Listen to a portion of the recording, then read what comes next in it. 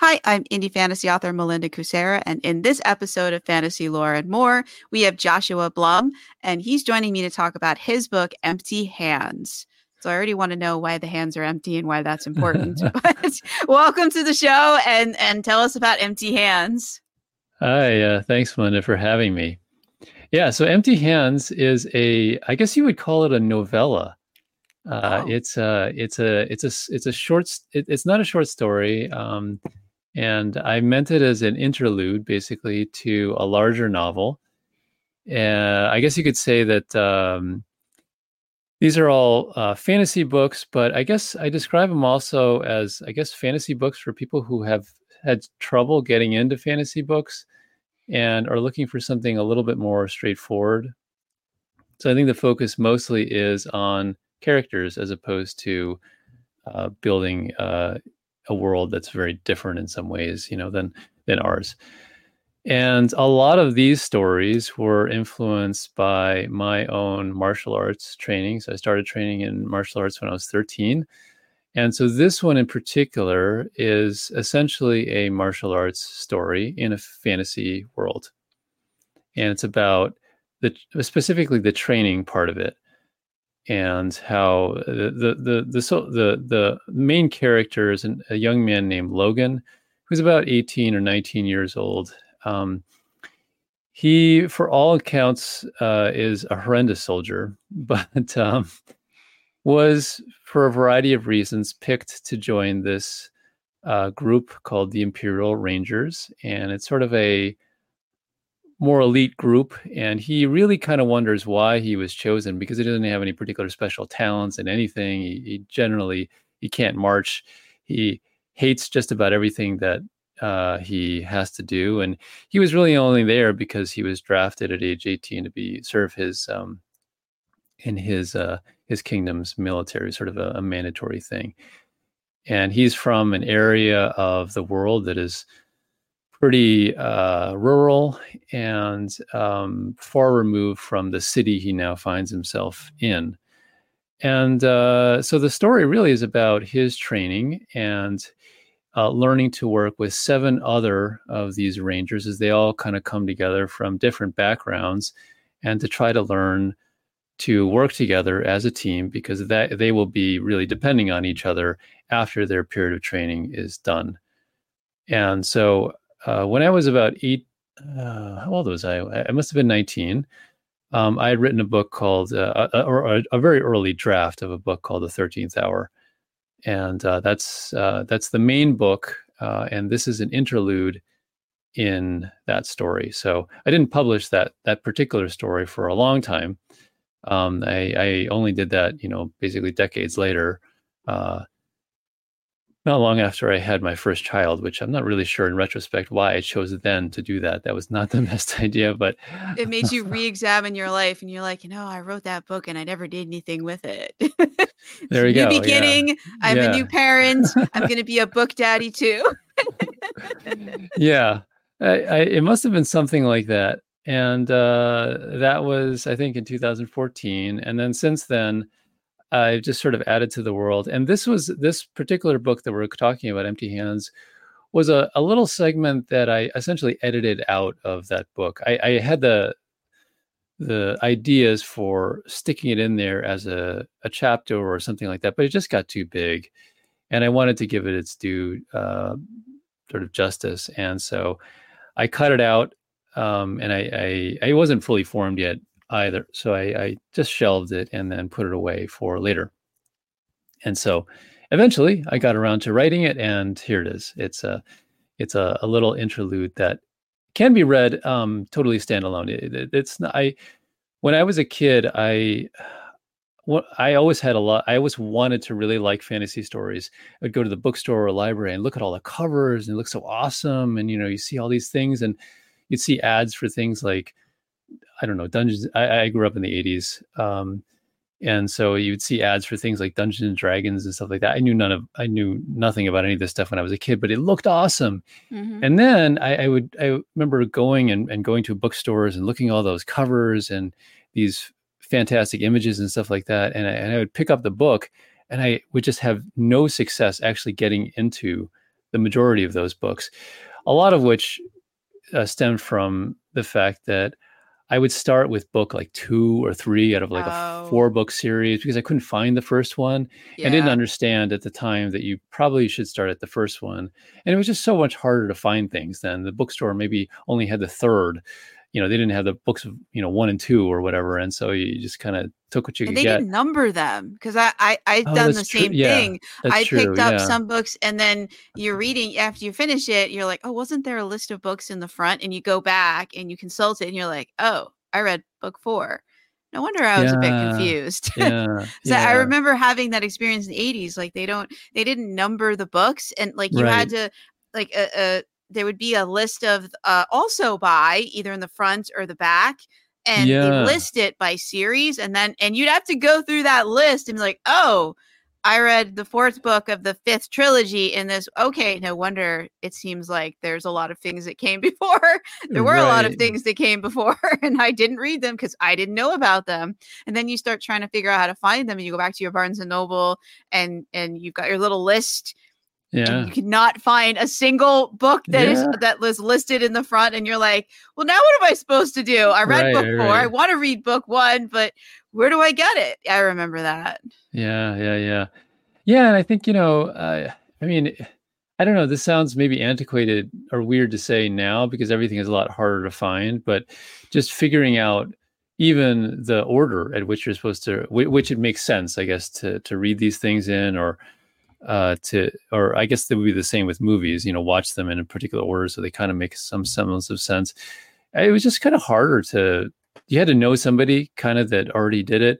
And so I didn't really know any people when I was a kid who could give me that information. And so fantasy was always, and science fiction was always a slog in some ways because I always wanted to like it, and I liked the imagery and the ideas and so forth, but actually reading it was frustrating. And so one of the things when I got finally old enough to kind of create some of this stuff myself is like, I want to read something that I would have liked to found when I was a kid or a teenager.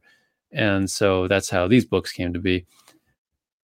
But yeah, my point in saying that, very long-winded point in saying that, is that they're all the things that I've written are meant to be standalone. So if you just happen to pick up one thing and you haven't been able to find the others, that's okay.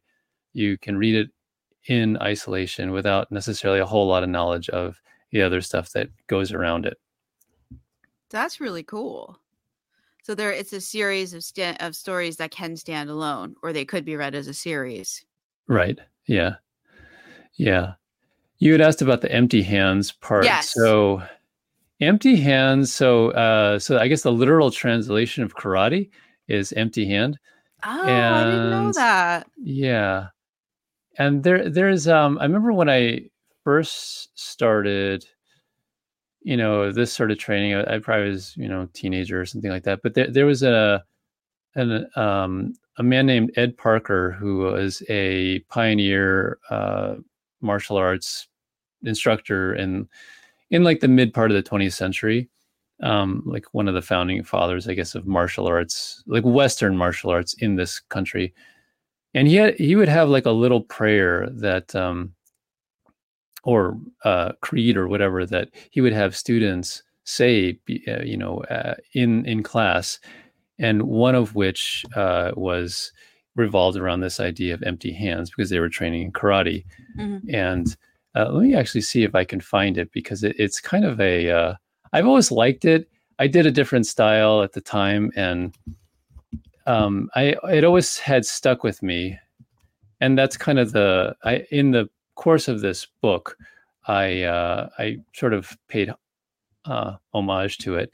And this is the quote. It says, like, I come to you with only karate, empty hands. I have no weapons, but should I be forced to defend myself, my principles, or my honor, should it be a matter of life or death, or right or wrong, then here are my weapons, karate, my empty hands.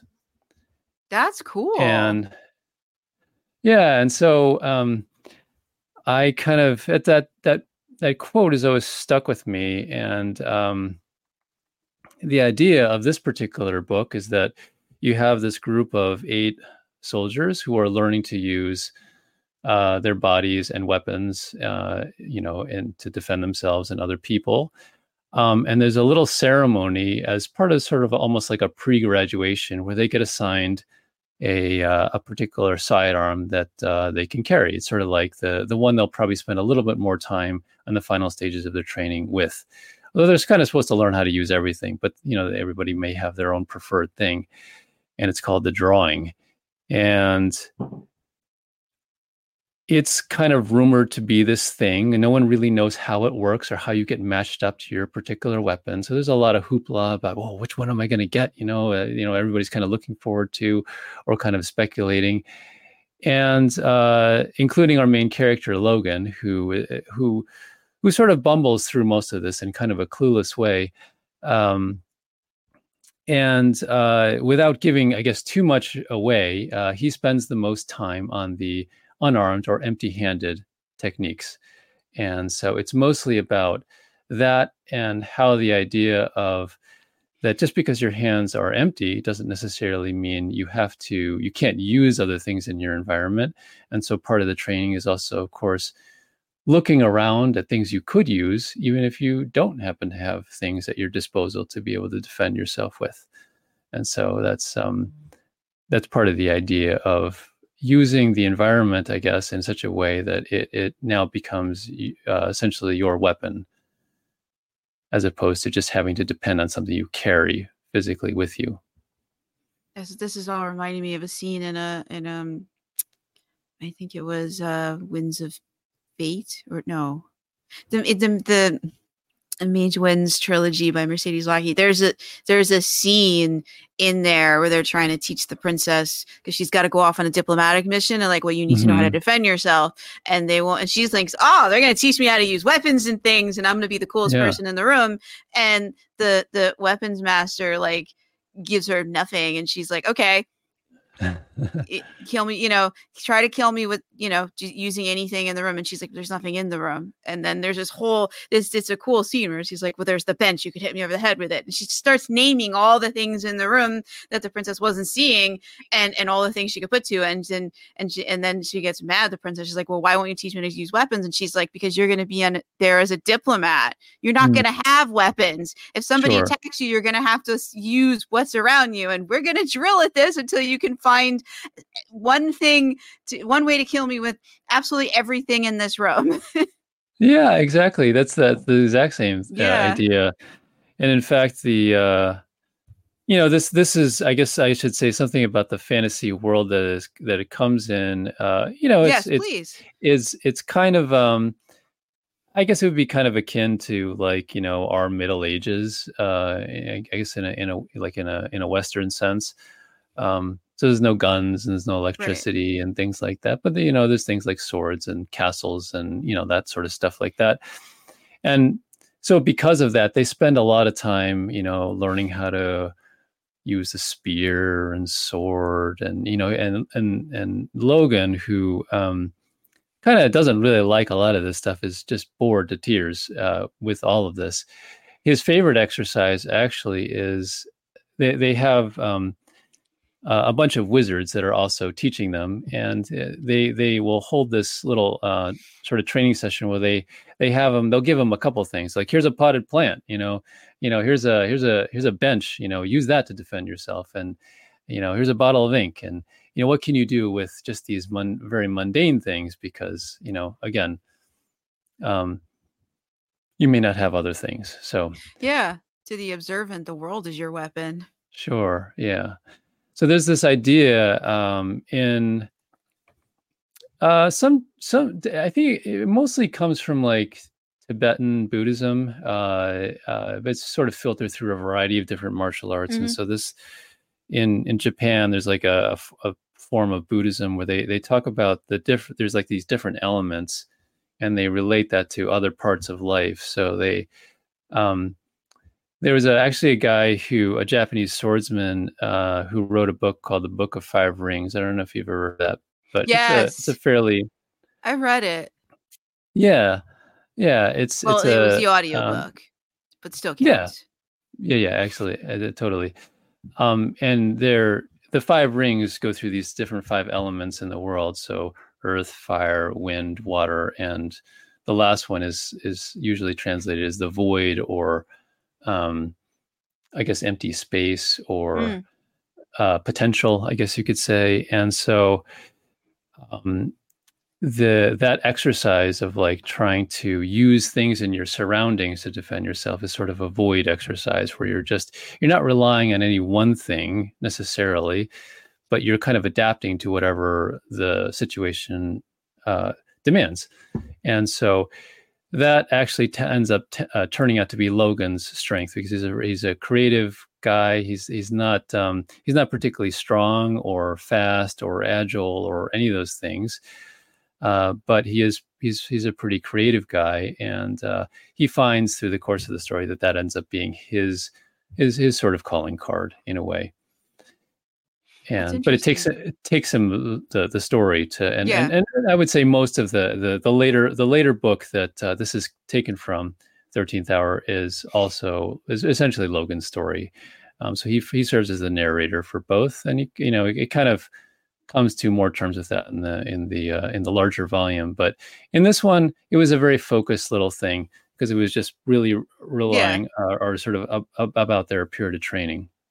So it's more like an internal quest. Right. Yeah. Kind of, and he's like 18 or 19 years old. So it's like all the stuff that you might be thinking about at that age, like, who am I? Where do I fit in the world? And, those kind of things like that. Yeah, no, it's more of an internal quest, which is interesting that using the training to focus on that. That's really, and also the quest for them to come together as a unit. So it's like an internal and external quest. It's interesting. Should we go to the excerpt? Did you want to say anything else about Empty Hands or martial arts? This has all been very fascinating. Well, I guess, yeah. I mean, we can certainly go to the excerpt. The only other thing I would say is that, sure, go ahead.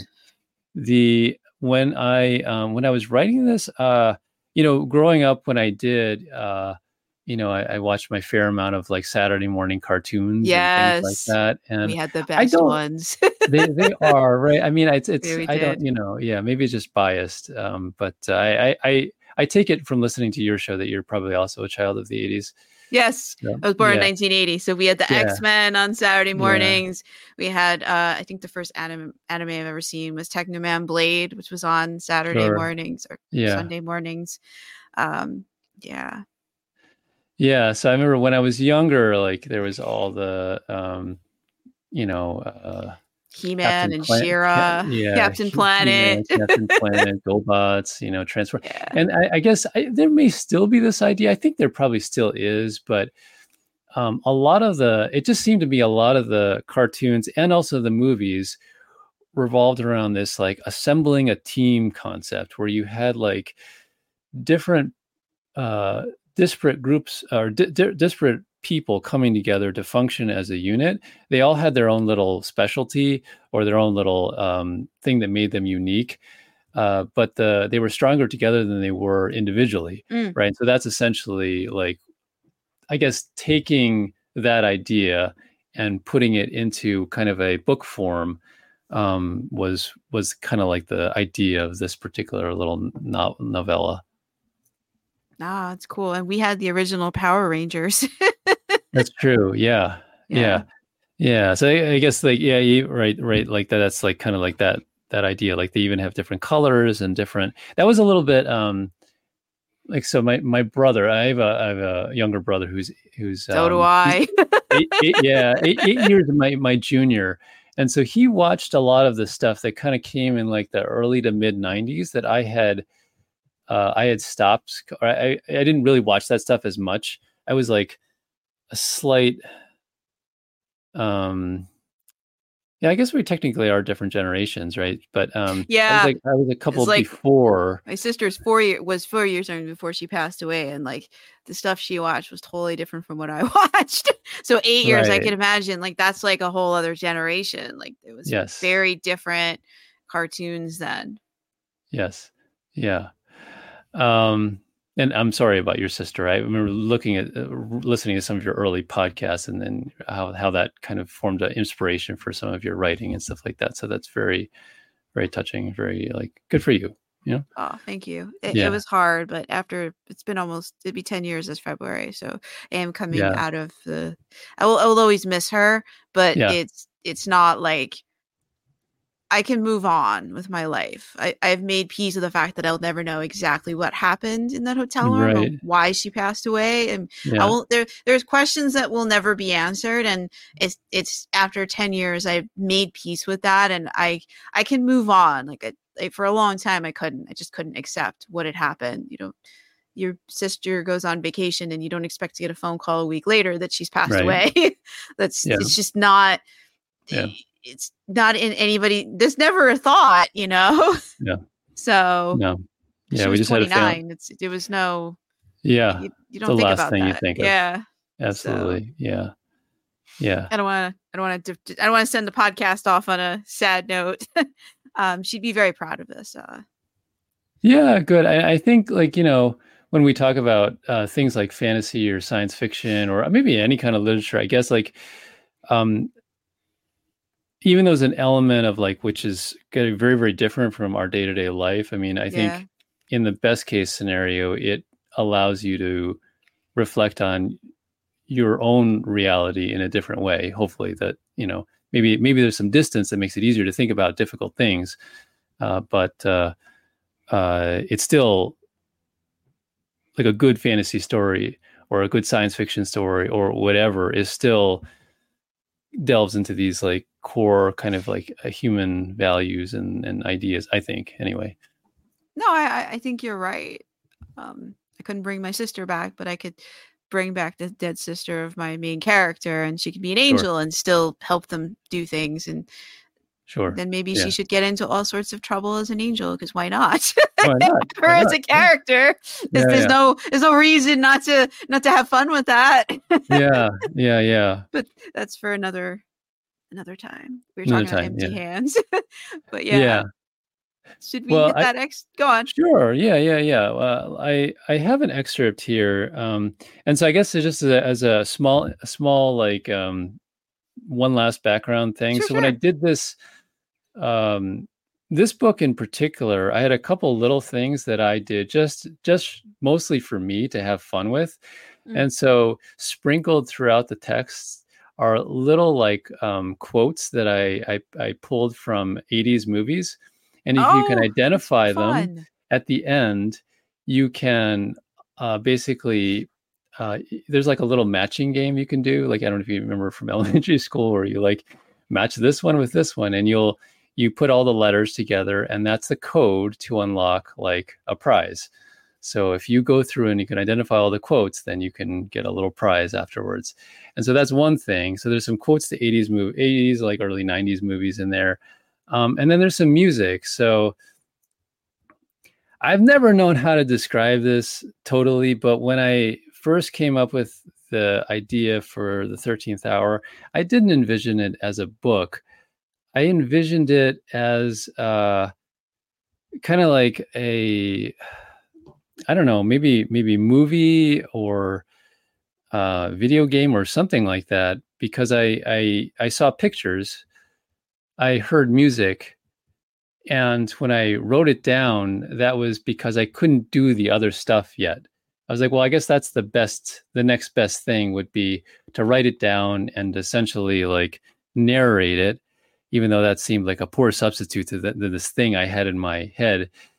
And then I drew pictures that went along with it. So it's illustrated, but it's not what I originally had envisioned, which still, to my knowledge, does not exist. Like you don't have a book that you can flip through and then you sort of press a little button on the page and then the little movie plays in your, right before you, and you can flip to the next page and then you can, do the same thing. So I guess an ebook or the internet, I guess, would be the closest equivalent, but it's not a book that you can just sort of fold up. So I don't know. But when I was doing this one, I had written music for it, and then interspersed throughout when the music was all written as basically the soundtrack for the story. So when you're reading through it, you could click on the little passage, and then, I mean, if you're connected to the internet, the music will basically start playing. It's hosted elsewhere, but it'll start playing through, assuming your device has speakers. So if you're reading it like on a phone, like on a Kindle app or something like that, it kind of works relatively seamlessly. So that's cool. So before we go to the excerpt, so the 13th hour, is the title of a book. Is it also the name of the series? Yeah. Okay, so it's both. Because the way you're using it seemed interchangeable. So cool. Yeah, it's also the name of a few other things, but I won't get into that right now. We'll get into that after the book. Yeah, we'll talk about that later. So at this particular point, the main character, this is all written from told from Logan's perspective, and he's basically sitting in the barracks at the end of a hard day. So I'll just start reading there. A few weeks later, I lay in bed, stretching, again listening to my fellow Rangers playing cards. I was sore from the day's workout and had a few nagging injuries, mostly from our sparring sessions. That always seemed to bother me once I stopped moving. You guys may not want to hit each other so hard, Clavis, who's one of their trainers, would sometimes say during the training sessions. You've got the last all year, he'd always say, generally with a chuckle. At 2, sometimes 3 training sessions a day, pain was a frequent companion. Sometimes anger, humiliation, or just plain aggression would win out, and you'd forget about the pain temporarily, but it always came back. And non-serious injuries never got us out of more training. Oh, you injured your ankle, I remember Clavis saying the first time I'd hobbled into practice. I nodded, hoping I'd be able to sit that session out. Oh, anything wrong with your arms? No? Great, he said, without missing a beat, motioning to the ground. Push-ups first, then pull-ups. And after that marathon session, neither my upper nor lower body had worked well for days. I'm not sure how others dealt with their injuries, though they all had them. At that moment, Jake twisted slowly in his chair, and there were firecrackers as his spine popped. A few of the others did the same. After sighs of relief, the conversation turned to the drawing. You remember that essay Wally assigned us to write way back? That's one of the wizards, Blake asked. You know, about our strengths and weaknesses and such. After a few nods, he continued, I bet that was preparation for the drawing. They're probably going to use that to match us up with our weapons. What? I thought that was just a flaky exercise to get us to be like more active learners or some junk like that, said Lance. I knew I should have written something with more substance. Maybe something about swords, he added. You guys actually wrote something? I blew that off the second Wally told us to do it, Aaron retorted. We recall quite well, Aaron, Lance said. Aaron's face reddened. It's pronounced Alan interrupted with a sigh, still looking at his cards. Yes. Haven't we figured out by now that we all know how to say your name? If you didn't react with such fervor every time... Yeah. Aaron butt in. Whatever. I'm going to clean house after the drawing. Then we'll see who's laughing. As Rangers in training, we weren't actually paid money, so any chance someone found to scrounge up a little capital was always met with interest. The closest thing we had to currency were paper tickets that could be traded in for drinks or snacks at the soldiers' commissary. We earned a certain number of them each week by cleaning the training floor, sweeping the hall, mucking out the stables, polishing and repairing the training weapons, and so forth. If you saved enough, you could even get booze, but the alcoholic content was so low it was hardly worth it. Still, the drink tickets were the only things we had of any real value, so they were often used as poker chips. Oh, really, Aaron, said Jake. Didn't you learn your lesson last time? He asked, referring to an ill-fated bet Aaron had lost some months back with one of the female guards that had left him not only embarrassed, but destitute. Aaron's face blanched for a second, then appeared confused. Shit, I forgot about that. Jake sputtered. Are you serious? How could you have forgotten? It's right there in this room. We watched you hand over your entire gambled life savings and nearly lose your genitalia in the process, he said, referring to a thrown Imperial Guard dagger that had landed mere inches from Aaron's groin. I actually felt sorry for you for a few days. You sure milked it at the time. Aaron shrugged. Yeah, I'm a gambling man. Can't win them all. To win big, you got to do what? Lose big. He shrugged again. Are you implying you're a loser? Blake asked with a sly smile. Maybe, but not today. Aces over queens, boys. Beat that, Aaron said, laying down his hand. There was a round of groans as the rest of the men threw down the cards and passed Aaron the drink tickets. Unbeknownst to Aaron, I had a whole slew of drink tickets, But since the others never invited me to play cards with them, I never really liked the taste of alcohol anyway. My drink ticket stash kept accumulating. Occasionally, I'd use one or two to buy a pastry or some candy, but the baked goods were left over from the king's breakfasts and were usually stale by the time they made it to the soldiers' commissary. And the candy was never quite as good as it looked. The only things I sort of wanted were a few tattered comic books and pulp novels that looked like the kind I enjoyed as a kid. I figured they'd give me something to do other than stare at the bunk above me at night while the other guys played cards. But since it was a city and there weren't that many trees, paper was scarce, which was ironic, since most of the paper was imported from forested regions down south, like my hometown of Aquaria, where the literacy rate was abysmal. Needless to say, I couldn't afford the books yet.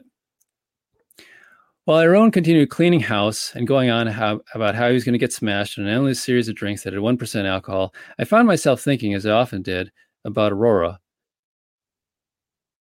So this is a segment where it starts to actually play, and I actually just clicked on it now on the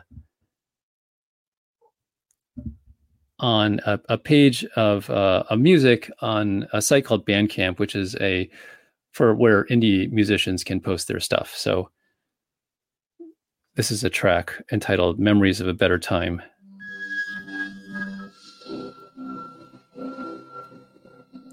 And so my memories return to simpler days. And I recall a time when I was about 6 and had snuck over to the library near the schoolroom on the first floor of the orphanage. There was a staff member on each floor to provide the requisite adult supervision. Logan grows up in an orphanage. But that person often fell asleep, not long after the kids did. So if you wanted to scrounge a midnight snack from the kitchen, there was a good chance you'd get away with it if you were quiet on your feet. I'd had a nightmare and was unable to fall back asleep, and pattered over to the library to look at some picture books in the moonlight. That night, as I was sitting by the big floor-to-ceiling library window, looking at the painted illustrations in a fairy tale book, my eyes came to rest on Dragon's Eyes, a fairy tale that had been turned into a lullaby and a popular ballad by the same name. I couldn't read yet, but nevertheless, I stared enthralled at the illusions of the flying creatures in all their savage splendor. Unlike a lot of people, I had actually seen dragons since they'd killed my parents. I don't think I entirely understood what that meant then, but I knew my father and mother weren't coming back and that dragons were responsible. And looking at the illustrations, I remembered the nightmare that had woken me. It was always a variation of the same thing: running, screaming, the screech of diving dragons, and then a sweltering, sulfuric inferno that would wake me up, heart pounding, short of breath, sweating like there really had been a dragon breathing down my neck. I dropped the book quickly, my heart pounding in my chest, as if the nightmare had again woken me. "Logan?" came a voice from the entrance to the library, startling me. It was Aurora. "Couldn't sleep?" "I had a bad dream," I said.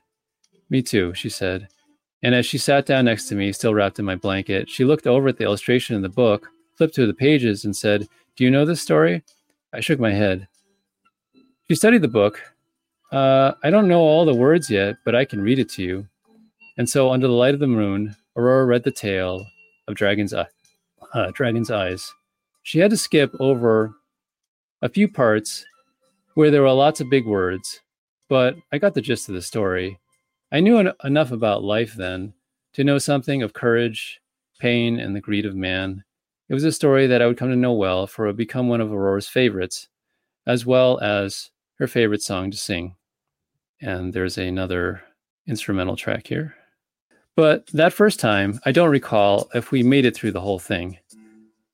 The next thing I knew, it was morning, and I woke to the frantic shouts of the orphanage staff bursting through the library doors, followed by their exasperated sighs of relief at finally discovering the 2 children who had seemingly gone missing the night before, now curled up underneath a blanket in the morning sun. Not all my memories of childhood were good. Despite the overall positive atmosphere of the orphanage, there were the usual vicissitudes of growing up, accompanied by the periodic cycles of hope for adoption and disappointment when I realized it wasn't going to happen. But as the case with so much of life, our memories are selective, and on those nights in my corner bunk, listening to the men play cards, the memories that came were the good ones. The smell of the tall pines, the quiet sounds of the deep forest at night, the night sky with its twinkles of foreign worlds, the sound of Aurora's voice, and the optimistic hope for a better tomorrow.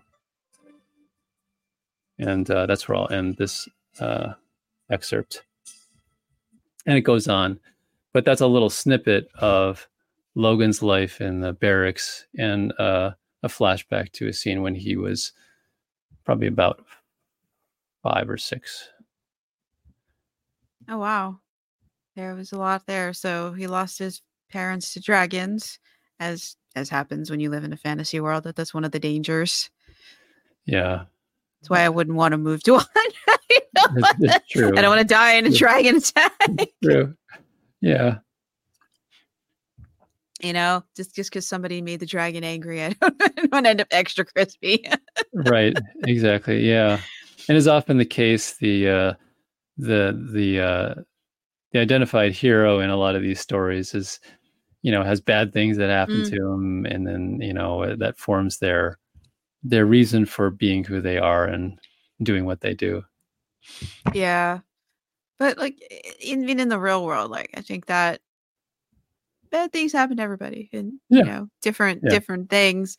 But so I don't think it's fair to say that only in fantasy books do the heroes have bad things happen to them. I think that's too much of a generalization. But yeah. So so the Rangers in this world, do they fight the dragons? Who do the Ranger so we've got the Rangers, and he's got to learn to be part of this cohesive unit. But what do the Rangers themselves do? Yeah. What are they protecting? Right. So I know that's not part of the novella, but I'm curious, since this is also the lead into a longer series where I presume that we do see the Rangers in their official capacity. Right. Yeah.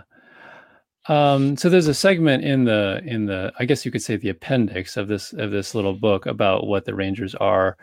But and then in the beginning, it goes through a little bit about an introduction about the individual characters that you'll be meeting and a little bit about them. But I kind of envisioned them as part diplomat, part military, and then also part, I guess you could say almost like the detective or guard. They have some functions that, if there's a problem and the police or the military don't want to deal with it or can't, then they may call in the Rangers to deal with it. And the idea kind of was that they might be able to do some things that the police or the military couldn't do. And at the time of this story happening, the premise was that the Rangers were sort of something that were disbanded, decades ago. It was something that was nice in a bygone age, but there hadn't been any for decades. There hadn't been any money to train them, and there was nothing to train them for. And then the king, the current king, decides that he wants to live forever. He's getting older, and he wants to live forever. And so he decides, in the manner, I guess, of explorers in places like Spain and whatever in the Renaissance, decided that we need to go find things like that will help us do that, sending our explorers to the New World. And so he says that he found a legend that and this is talked about in the main book, The 13th Hour, that says that, well, actually there is something that will allow a mortal man to live forever, and you have to go to the ends of the world to find it. And to do that, he decided to recreate or reform this Imperial Ranger group and have them trained to do that. And so that's the mission that Logan and his 7 compatriots were chosen to be trained for. So this is a tiny little snippet in a portion of that training, and but the bigger story itself is the story of the 13th Hour. Okay, and that's when we go hunting for the Fountain of Youth, or whatever. Essentially, yeah, whatever grants it if it's not a fountain. Yeah, that's interesting. Right. Yeah. So as you correctly guessed, it's not quite a fountain. It's a little bit different than you think it's going to be. not necessarily something that you magically drink and makes whoever drinks it, live forever. But it is a kind of forever. And so the king, who's a kind of a schmuck, doesn't exactly get what he's looking for, because he does get it in the end. But that's the case with a lot of things. It's not exactly what you thought it was going to be. Right. Because that would be too easy. Right. Yeah. we can't, just because you want to live forever doesn't mean you got to struggle. You got to earn it, dude. Yes. So I don't know if you remember or listen to, but there's a song by a group named Alphaville. They're from Germany, called Forever Young. And it was, maybe. You've heard it. Probably. It sounds familiar. Yeah. If you Google it, you'll see the lyrics. And it's, it was, I think it was like written during probably the height of the Cold War or something like that, when, nuclear holocaust was on everybody's minds. And so it has some, I guess, probably vestiges of that, those kind of sentiments in there. But when I was writing this originally, like when I was a teenager, that song was on my mind. And so that's where that whole living forever thing came from. So that makes sense. So they're not out hunting dragons or, but that's fine. Not really. Maybe the dragons don't need hunting. Right. There are some creatures in the world that are not necessarily always friendly. It's kind of funny. When I was writing this, I didn't. I guess there's some like fantasy tropes that often, like dragons and elves, and there are some of those things in there, but I didn't really know a lot of those when I was writing this, to be honest with you. And so not a lot of those things made their way into the story. And if they are there, they don't form a huge part. They're mentioned as maybe like a snippet here and there.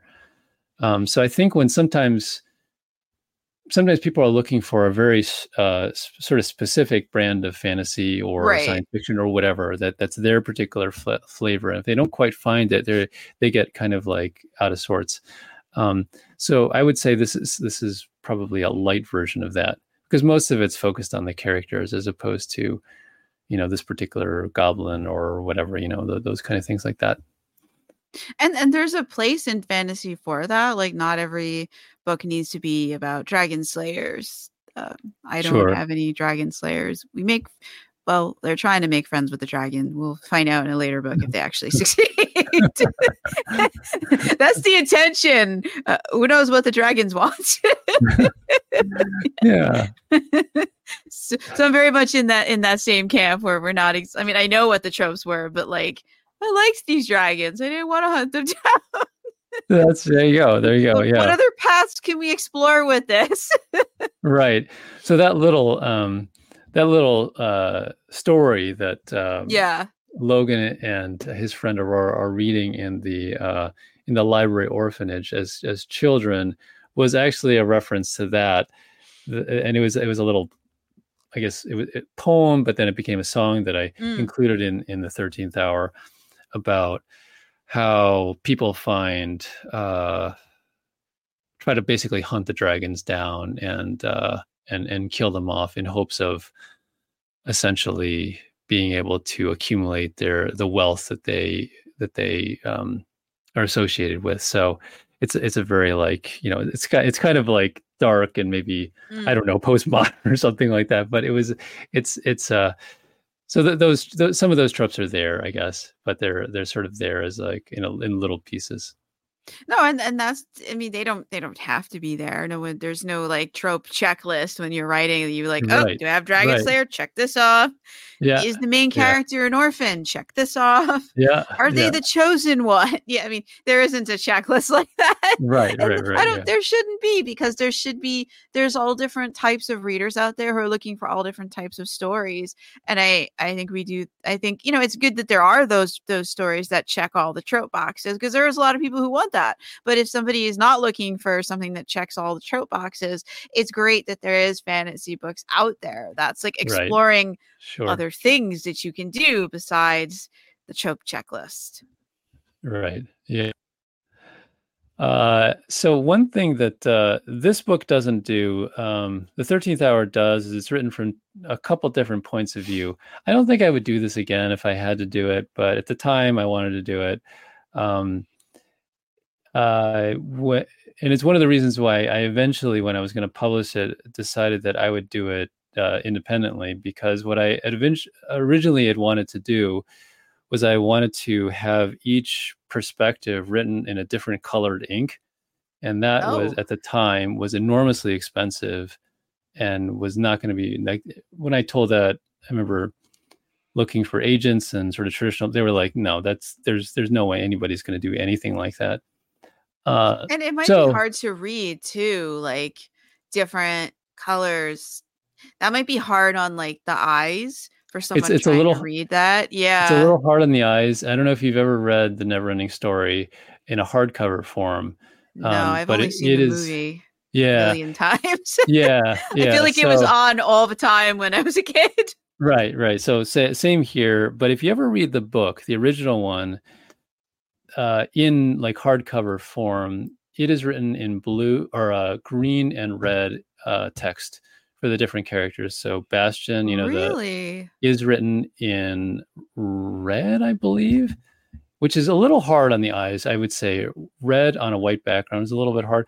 And then Atreyu, I believe, is green, because I think in the book his skin is supposed to be green, if I remember right. And I think they weren't able to do that for the movie. But Really? yeah, and when the book is printed in black and white, like soft cover, Yeah. I don't actually know what they do there. I think they just ignore that part and it's just all black. But I wanted to do that, but obviously that it's very it's hard to do that, obviously, for just an expense perspective. But that's a long way of saying, like, there's a portion of the 13th Hour that's told from Aurora's perspective as well. So Aurora's his Logan's best friend. They grew up together in the orphanage, and so she, serendipity happens, and they encounter each other later in the 13th Hour, and she joins him on his quest when he doesn't have anybody else, but he's alone essentially at that point. They kind of meet up and reconnect sort of as adults. But there's a section that's told from her perspective, as well as a few other instances where there's some perspective changes. But this particular story is all from Logan's perspective, because I think it's for the size of it, it's very kind of small and focused, and it made more sense to keep it just with one perspective. No, and it's nice sometimes to have like a book that is smaller in scope and just one point of view, rather than trying to keep track of like, I don't know if you've ever read the Malazan Book of the Fallen, but like in like the first one, like you've like multiple points of view, they're in multiple places doing multiple things. Yeah. Each one of them has a bunch, their group of side characters, and you have to keep track of all that, and you start to be like, right. I need a spreadsheet. Right. So sometimes you want a book that is just one person and they're one circle of friends, and you don't have to get out your scorecard and be like, okay, Galen is here, Logan is here, this one's doing this one's doing that, they're on this continent, this on this one. You don't have to worry about that. They're in one place doing one thing, and that can be like, they can be very engaging because you can get very deep into their point of view, and you can get their perspective on that world. I feel like you can go deeper with the world building,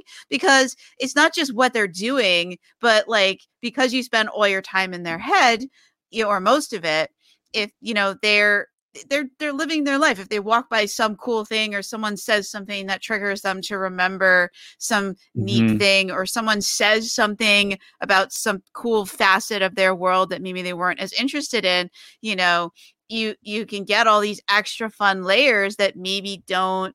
We were talking about this in a podcast earlier, because I was a guest on somebody's podcast.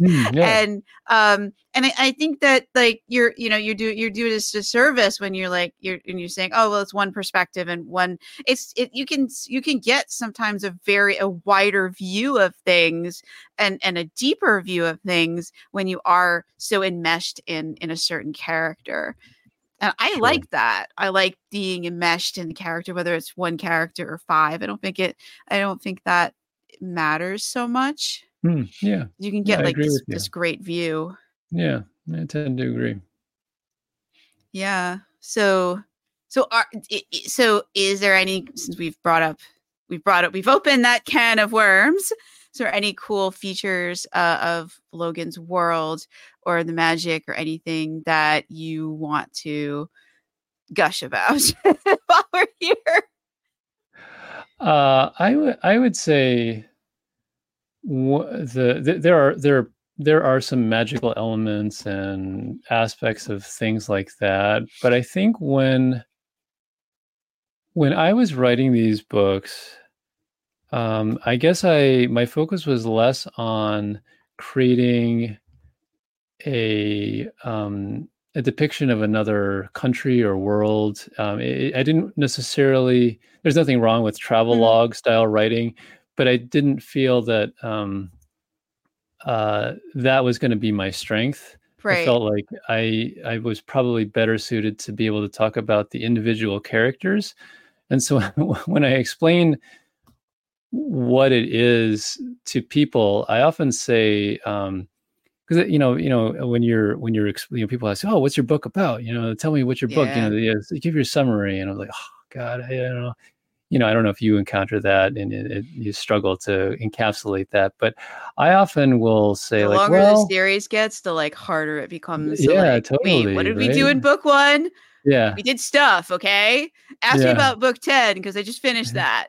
We did stuff in yeah, book one. It was good. right, You'll enjoy yeah. it. Yeah, I'm just like like, I read the don't back, remember. if you like it, That uh, was 7 years um, ago. I don't remember yeah, what we did in book one. yeah, It has a yeah, blurb. You should read it. right, exactly. That's what it's for, right? Right? Yeah, but I often say like, well, it's kind of like if you took like 80s movies like Labyrinth and The Last Starfighter and like those John Hughes like 80 like teen movies like The Breakfast Club Mhm. and Some Kind of Wonderful, and you put them in a book form. It's essentially that's kind of what it is. Uh, and because a lot of those stories essentially are like miniature fairy tales. If I you look at a see. lot of those because it was like one movie that was kind of like, and there wasn't one that came before, there wasn't one that came after the whole series thing. A lot of those films that there were fantasy or sci-fi or whatever, they just got one movie. That's it, you know. Yeah. And they were kind of like they had to introduce the characters, create the conflict, and wrap it all up in under 2 hours. And you probably wouldn't get it. You may not get anything else. So I guess I But liked we that could. idea. We We could. could, we Because could, because right? because because Willow was one movie, That's one true. thing That's wrapped true. up, and then Disney decided to do a show on it. So Right. as Hollywood becomes more desperate for stories, like we could Right. get Neverending 2. I don't know if Right. there was a sequel or The Last Starfighter, you There know, was a sequel to the Neverending Generation Story. X. It is rather ass, but yeah. No, yeah. But at the time there wasn't anything, right? I mean, Right. at the then there wasn't, and so I have thought of a lot of those films as kind of like miniature fairy tales, and even a lot of those teen movies that existed at the time. They often had a little bit of a lesson to teach people about being a good friend, or not being too full of yourself, or Right, those right. kind of things like that, right? And so I wanted the dialogue to be very kind of casual. And so one of the things that, and this is a very personal thing, I know this throws other people off. When I was writing the dialogue for the characters, I wanted it to be just like people are talking in today's Mm, world, as opposed to yeah. "thou shalt do this" or whatever. Because I mean, that's just medieval Europe. I mean, the rest of the world didn't necessarily talk like that.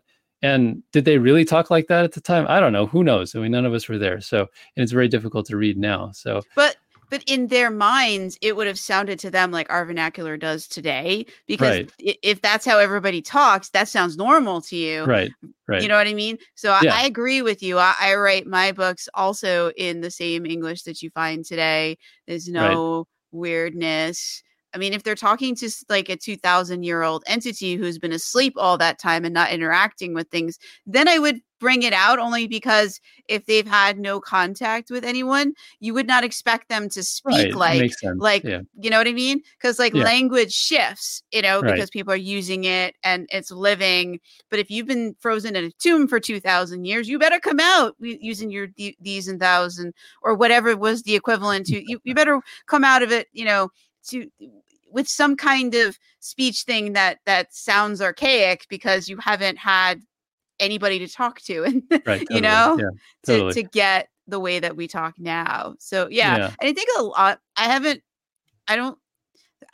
there's only like I'd say I have read a few books that did use the these and the thous, but they were set it was more historical fantasy set in a particular time, and that was normal to those people. And the way they did it was like they constructed the way, and it was the way they did it was to they tried to not use it like, hit you over the head with it, but like because in dialogue and stuff, the people, to them, like when you're in somebody's head, you didn't hear it so much. You more heard it when like they were talking to somebody from some other part of the area or whatever. Like it was very interesting how they used it.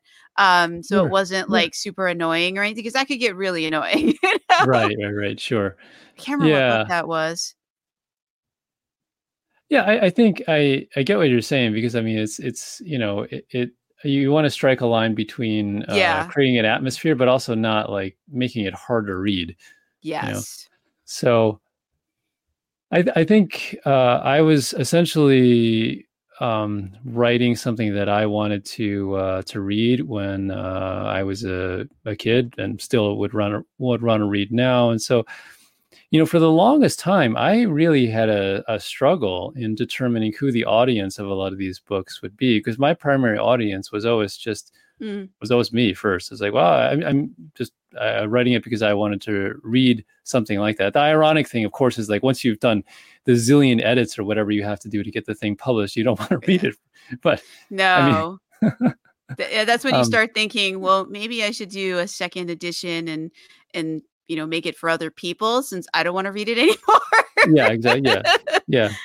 But at some point you got to let it go and just kind of move on. But that was the premise. And so it took quite a while to kind of figure out who like the demographic, I guess, would be. And so I would say like the all these stories are really about characters, and even though it's a fantasy world where there's things that probably can't happen in our world, it's still about some of the same conflicts and issues that people,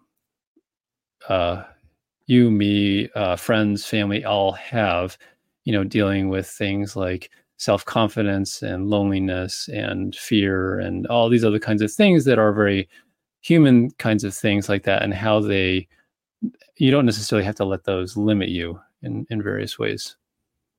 No, it's true. It's true. And too often we do let those things limit us. And sometimes we don't even realize it. Like we need somebody outside of us to like point it out. And sometimes there isn't someone there in that moment to be like, hey, you're limiting yourself, Right.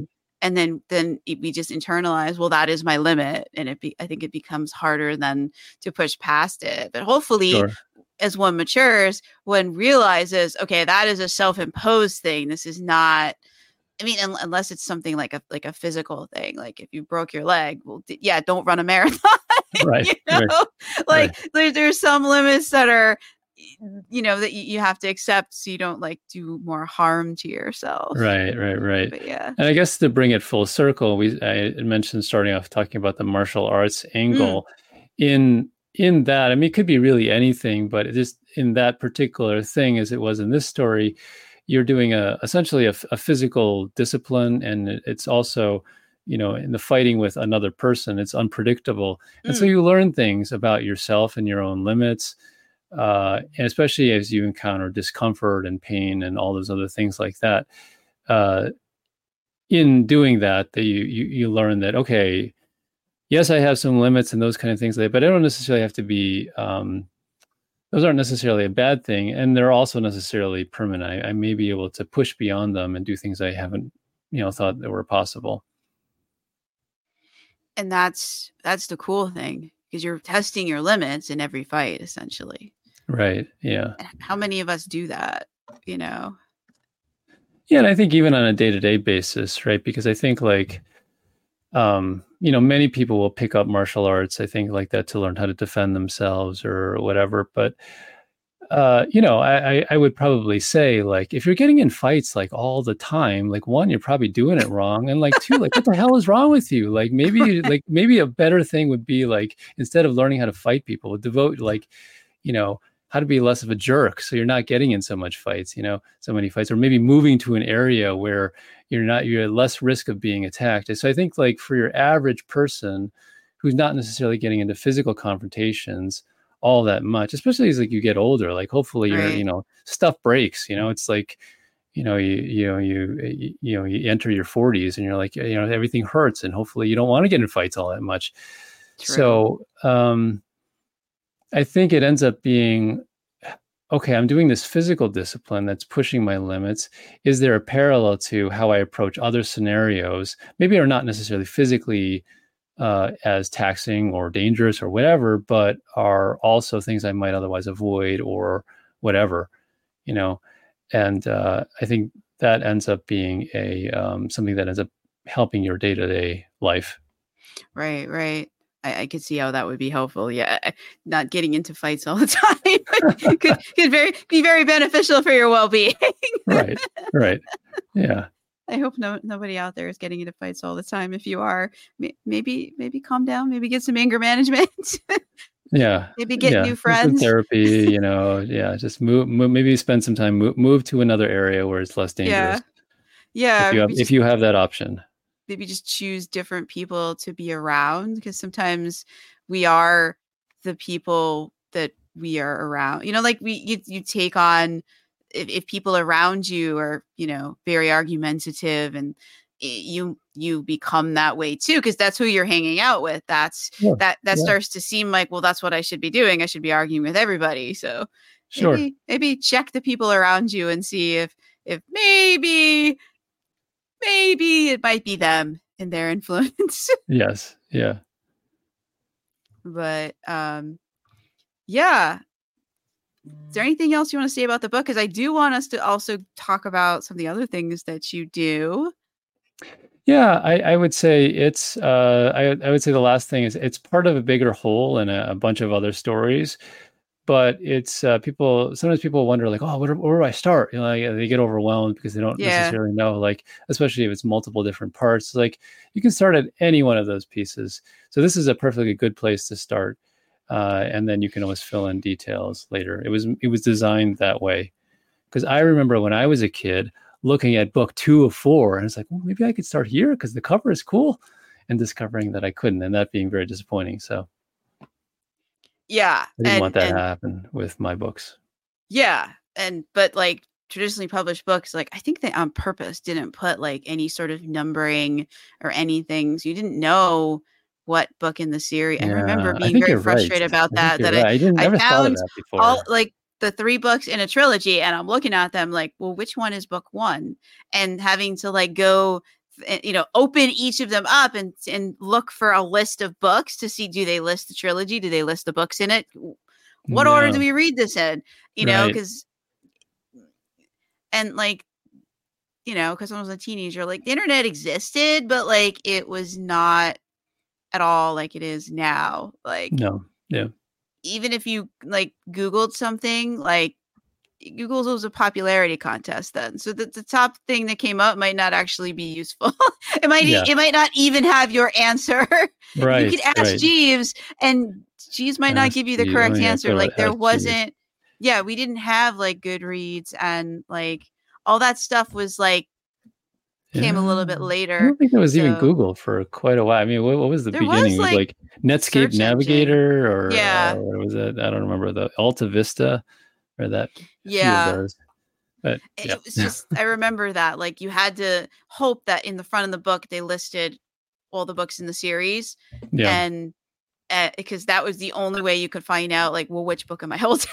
Right. Totally. Yeah. You know, Yeah. and sometimes it's at the front Yeah. of the book, sometimes it was hidden, it was at the back of the book, sometimes they had excerpts, so you're flipping through the goddamn book in the Yeah. store like, what book are you?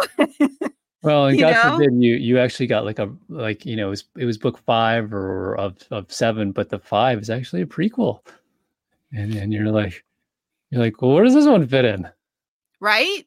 Yeah. And it's not on the list and you're like, but or because like in a lot of traditionally published books, which is all we had access to Yeah. then, was they did them in trilogies. And then when they started a new trilogy, there'd be a new book by the author, and you'd be like, well, sometimes they'd have other books by that author, but they wouldn't list the book you had in your hand. So you're like, I have no idea where this fits. Where does Right. this fit in all of this? And it Yeah. could be, I remember it just being very confusing. As at the time I was trying to read, I was reading the Mercedes Lackey's Valdemar books and trying to figure out where to start, which books were in which trilogies, what book am I holding in my hand, where does it fit in this Yeah. thing? Because she has like, there was like 20 or like I think about 20 books out in various trilogies when I found the series. I was like 15, and I was like, I don't know where to start or what I'm even holding in my hands. Yeah. I know. You Right. know, Yeah. is this a Yeah. book Yeah. one of something? Well, I'm ashamed to say this, but it took me a really, really long time to finally get that out of my head that I probably should start at the first one, because I would just start somewhere and I was like, I'll just figure it out. But I never did. I never figured out like really the other stuff. And I would get frustrated, ultimately get frustrated. And I probably would have had a better experience. One, maybe if I just asked the librarian and said like, okay, can you help me with this? For whatever reason, that didn't occur to me. And then 2, if I just like started with the beginning, and just as you pointed out, like I'm realizing that it wasn't always so easy to actually figure out where the beginning was. Sometimes, So, especially if you were not in like a big city, like I grew up in a suburb at the edge of the metro area for New York City, and like our bookstores were small there, and like, they'd only get so many books, and they usually only had like the latest releases, and the latest release might be book 4 in a series, or something else if it's a longer series, and they may have 1 or 2 of the books that preceded it, but it may not be book 1. right, And you were right, sort of sure. limited by what was there. But at least the good thing about traditionally published books was a lot of them were written so that they're standalone, or that you could pick it up anywhere. Like it might refer to events in another book, but the whole story in that other book was wrapped up. So there were some loose ends, but the loose ends weren't like crucial to that plot. Yeah.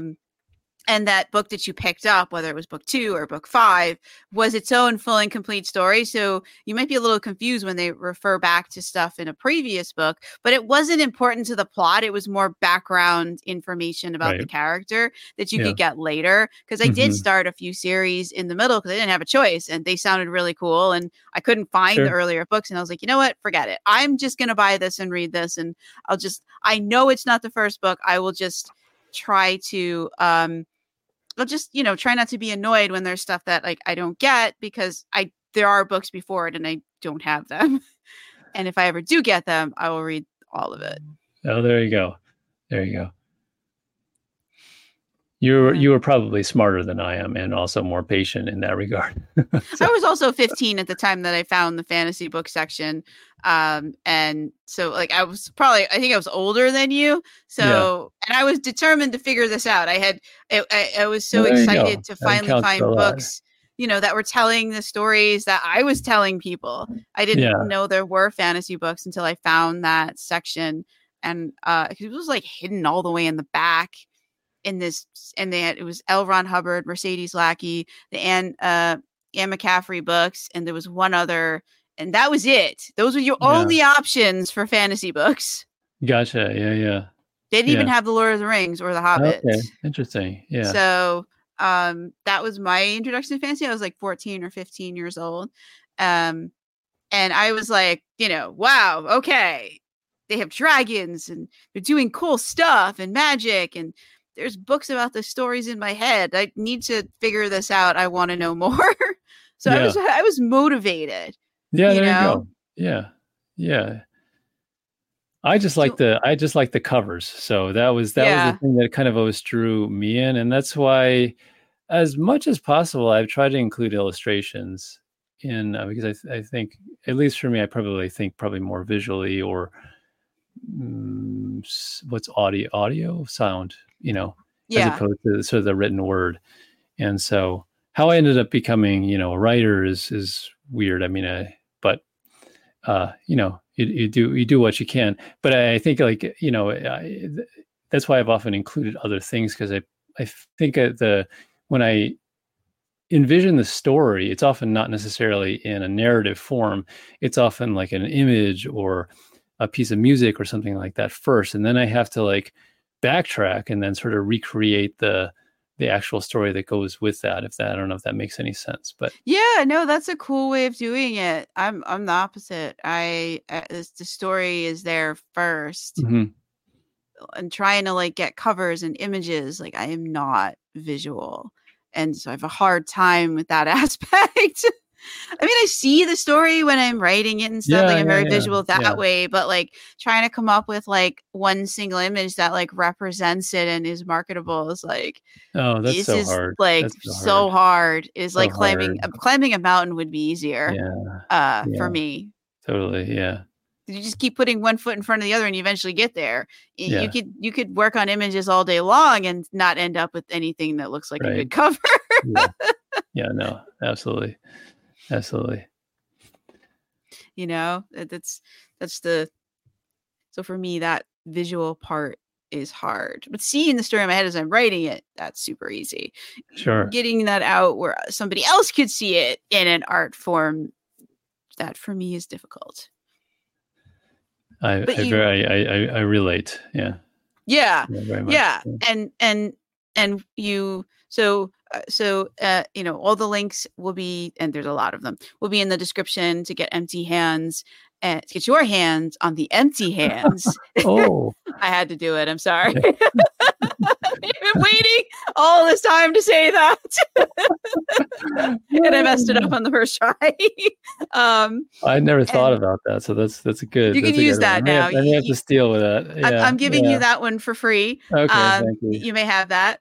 And don't forget to like, follow, share this podcast. There's going to be a part 2 to this podcast because Joshua Blum does other things that are fantasy related that are really cool. So I hope you'll stick around for that episode. So we're gonna cut this one here, and we are recording this on January 27th. Oh, one thing we didn't go into, which we're going to do before we cut the book section and move to the next section of the show, is you said that it's the 13th Hour is a series. How many books are published in it? Is it a completed series? Are you still working on it? What are you writing now? Yeah, so still working on it. It is one main book, The 13th Hour, and then there's this one, and then let's see. This one is the Empty Hands novella. Yeah, go on. It's a novella, which kind of fits inside of it. There's a prequel, a little prequel called Shadow in the Moonlight, and then there's an epilogue, which is more of like a short story, and then there's a children's book. So what's that? I don't know. There's a couple things, and then I'm working on 2 other books for the same series, or same series. Yeah. That's cool. I write some other stuff, kind of just for fun. It's not like formally. It's I publish. I don't know. You even use the word publish, but I put it out on a platform called Wattpad. And it's about the character, the Rocketeer. If you ever watched that movie from oh my God, I loved that. Yeah, and so there was something about it that I just really loved. Yeah, it's my favorite movie. So the character of Logan is a little part of a couple of the protagonists from some of my favorite movies, and one of which is Cliff Secord from The Rocketeer. He's partly that. But I write that. That's just for fun, and I put that. So wait, is that Rocketeer fan fiction? Yes, it is Rocketeer fan fiction. Yes, yeah. That's exciting. Yeah. Did you give me a link for that in all your? Probably all the not, things? But I certainly can if you so desire. I think we should put a link to that. Okay, that's sort of fun. And I'll the Rocketeer was such a fun movie, and if folks haven't seen it, they definitely should. Yeah, I It's a agree. feel good, fun action adventure. Exactly. That's how I would describe it in a nutshell. And so I write some stories and do other things that are kind of all related to that. So I just made a card game that is a little Rocketeer card game that you can that's in the appendix of one of the stories. So Oh, okay. yeah. Wow. You just all over in a good way. Yeah, I mean, all that's more or less for fun. It's stuff that I'll do with like my kids or whatever. It's not like to it I have a day job. I most of this stuff doesn't earn any money, It but earns love. it's fun, It it and that's lights why you I up do it. inside. It does, and it keeps me going. So that's why I do it. That's awesome. So all right. So when will those next two books be in the 13th Oh hour my, series? oh my Do you God. like so for the listener in the future, because we're recording this in Yes. January 27, 2024. So like should if they're listening 6 months from now, like we're 3 months from now, is there Yes. like a date that you hope to have the next 13th hour installment out? There will be a 13th. There's one. I wouldn't not the books in the next 6 months, but there's one. So there's a little, like, I guess you could call it like an EP, like a collection of songs that go with this one. This book Okay. we just talked about, Empty Hands. It is embedded in the text, but you can listen to it separately. And there's one LP, like an album for the 13th hour, and there's another one that for music that didn't make it into the first the first CD that'll probably be out in the next 6 months. Okay. So So maybe a year from now, the next book, because you got to do the music and then figure out, okay, what story is the music telling? right. Yeah. Yeah. So something along those lines. In the next 6 months, definitely there'll be an album that'll come out that is more music from the 13th hour, essentially, and then and then after that, then I would say probably more books. The outlines are basically written. Some of the songs are actually written, but being able to and then kind of sit down and put it all together and that kind of stuff like that. That's a much longer thing, as I'm sure you well know. Does the outline have its own soundtrack? There are some songs that are the outline itself doesn't necessarily have songs built into it, but there are songs that are written that can fit into it, if that makes any sense. So yeah, so Yeah, partly. that's cool. That's cool.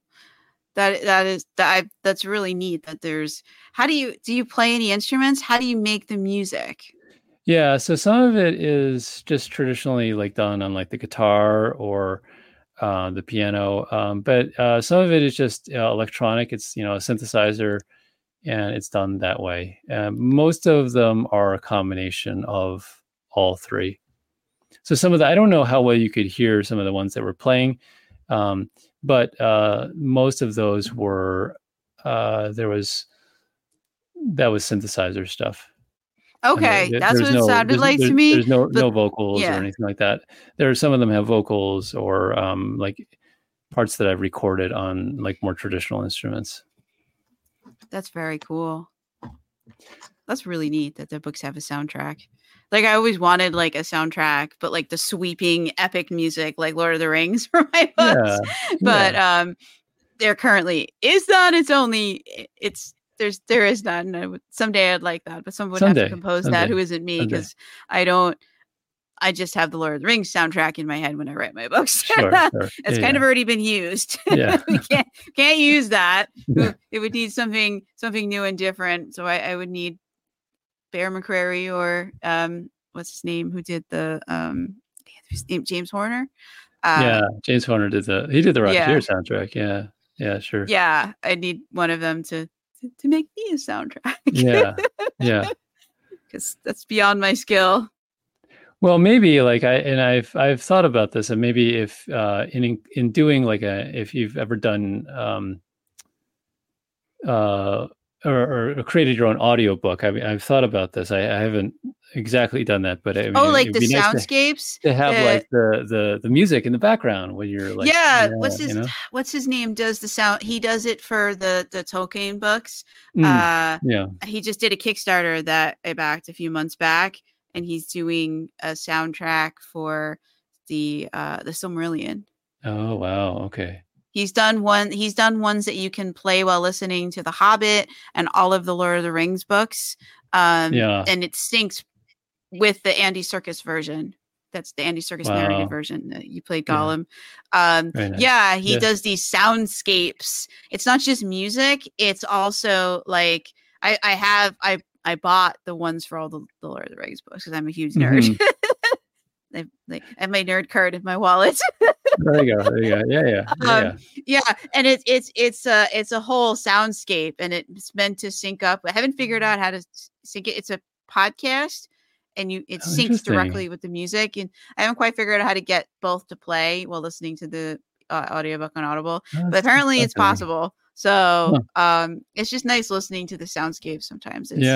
It's music, but it's also ambiance. Like, what would Khazad-dûm sound like if you were just, there in that scene? Maybe there's music. Maybe it's just like the sounds you would hear if you were. It's like it sets your imagination on fire. Like, so that might be something that you might want to do since since the music comes first, is like the soundscape, not just music, but like what other sounds, like as they're like walking around, is there birds chirping, is there leaves rustling, is the wind lightly blowing? Like it's really neat. Yeah.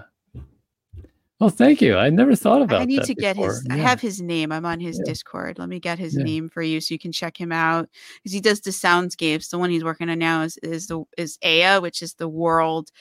All right, I'm a huge nerd. We've admitted this. That's the world that the Lord of the Rings books take place in. It's called Ea. That's where Middle Earth is. It's in Ea. Oh, and let me just find, because I'm on his Discord, but Discord is hiding from me. It's always when you need something that your computer is like, no, we're just not going to show you. Let me see. I struggle with Discord. Not every time I like use that thing, I struggle. His Discord is called a long expected Discord. His name, it's Jordan Rannells. And he has he's on, YouTube, and he has his own website. He's doing like soundscapes right now for Harry Potter, and he did Winnie the Pooh. It's very cool and immersive, and it's Jordan Rannells. It's his last name has 2 N's and 2 L's. Gotcha. Yeah, and if you just if you just Google him, it's very cool. He does Kickstarters, and they get like hundreds of thousands of he gets lots. It's such a cool thing, and there's so many people who are interested in that and having soundscapes and to go along with their books. So that might be something for you to look into, especially since you think first about the music. Because that's what started him, I think, was that he was like, I wonder what does, he started with I don't remember if it's The Hobbit or Lord of the Rings. Well, what does this sound like? You're in Rivendell. Yeah. What does that sound like? And it's interesting. Yeah. Yeah. So it's like ambiance, but also music, because he also brings in like notes, like things from the movie, but the movie soundtrack is not nearly long enough to be listened to along with the books. They're a lot longer. Yeah. It's a cool thing. And I know that there's other authors out there who do playlists for their books. So and there's definitely a lot of people like you who want to experience the music or the soundscape with the book. So that might be an audience for you to tap into. Oh, look at that. Check that out and see what he does. Yeah, check him out on YouTube so you can hear some of that for, and see and hear what he's doing, and see if that might be something you want to get into for your own books to create a richer experience.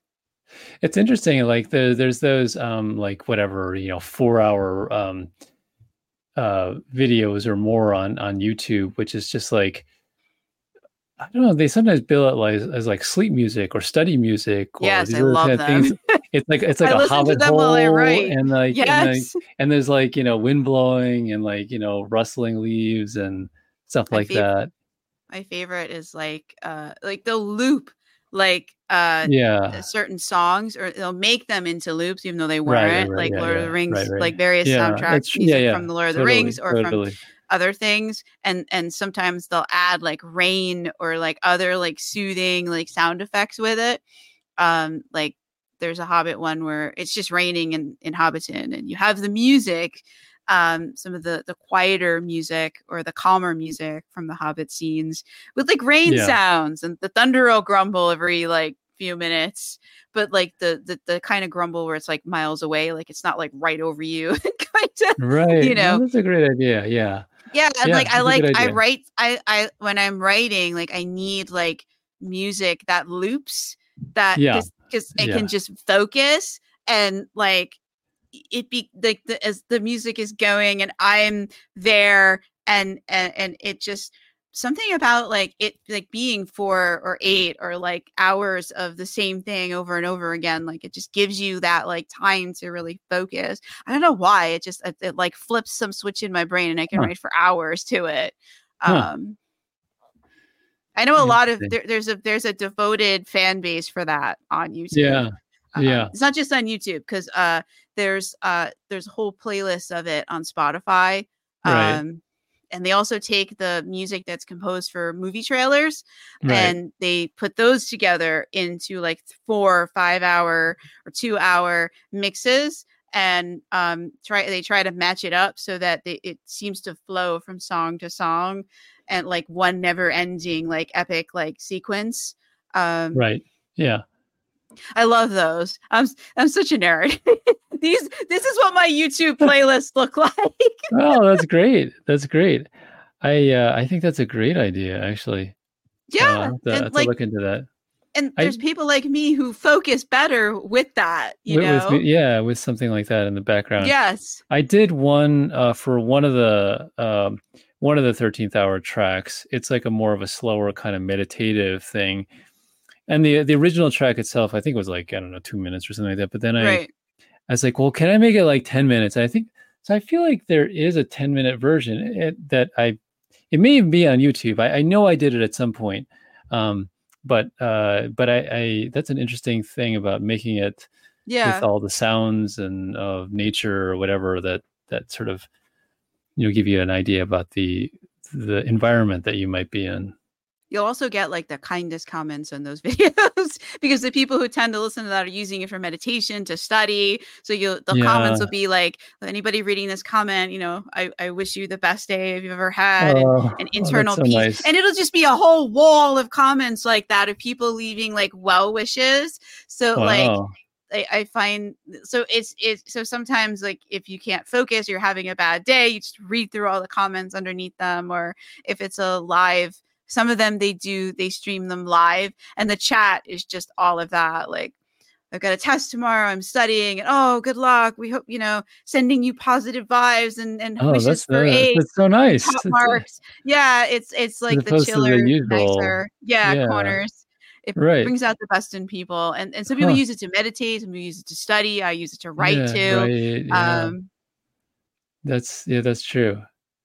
I'm gonna have to go check that out. As yeah, opposed to yeah. there's also like cozy cottage hobbit type core music. Right. Yeah. There's tavern style cozy music. There's a whole bunch of different ones, and then there's like adventure, but a little calmer, on a loop. There's all different types, and I love it. I think it's Yeah. fantastic because it's I need music to write to, but like this, if I the agree. songs keep changing, then I get distracted and I'm like, Yeah.